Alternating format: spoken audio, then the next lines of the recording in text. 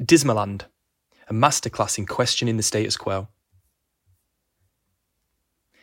An amazing 3-paragraph essay that I saw recently about a mum taking her son to see Shakespeare inspired me to try my own 3-paragraph essay about the time I took my mum to see a Banksy show. So here it is. Banksy's Dismaland, a crumbling former theme park critiquing consumerism through darkly humorous art installations, was the biggest and most notorious show the artist ever staged, located in the equally worn-down town of Weston-super-Mare. My art school corridors were ablaze with stories about it, but the ticket website was either permanently crashed or they'd completely sold out.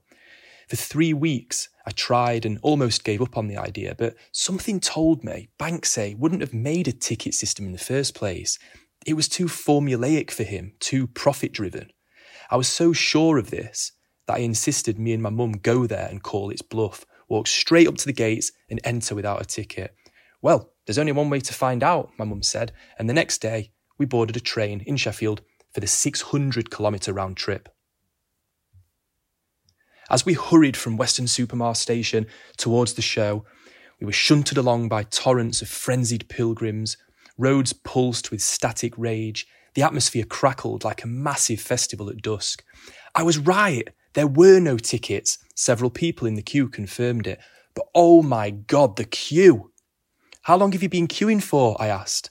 We got here yesterday, camped over there. Me and Mum followed the man's finger to the patch of tents on the verge and then looked at each other, crestfallen. Obviously, we'd been expecting to wait 2 to 3 hours or something, but not like this. A woman in the queue gave me a pitiful smile as we slumped away to search for fish and chips and a consoling cup of tea. The only saving grace was that my hunch had been right all along, and I'll be honest, I was quite emboldened and excited to highlight that to my friends. A few weeks later, I was back at art school, waiting in line with my friends to get a mozzarella panini. I went to that Banksy theme park, by the way. You know how the tickets were always sold out? The website was fucking fake. Classic Banksy. I only found out because me and my mum went there.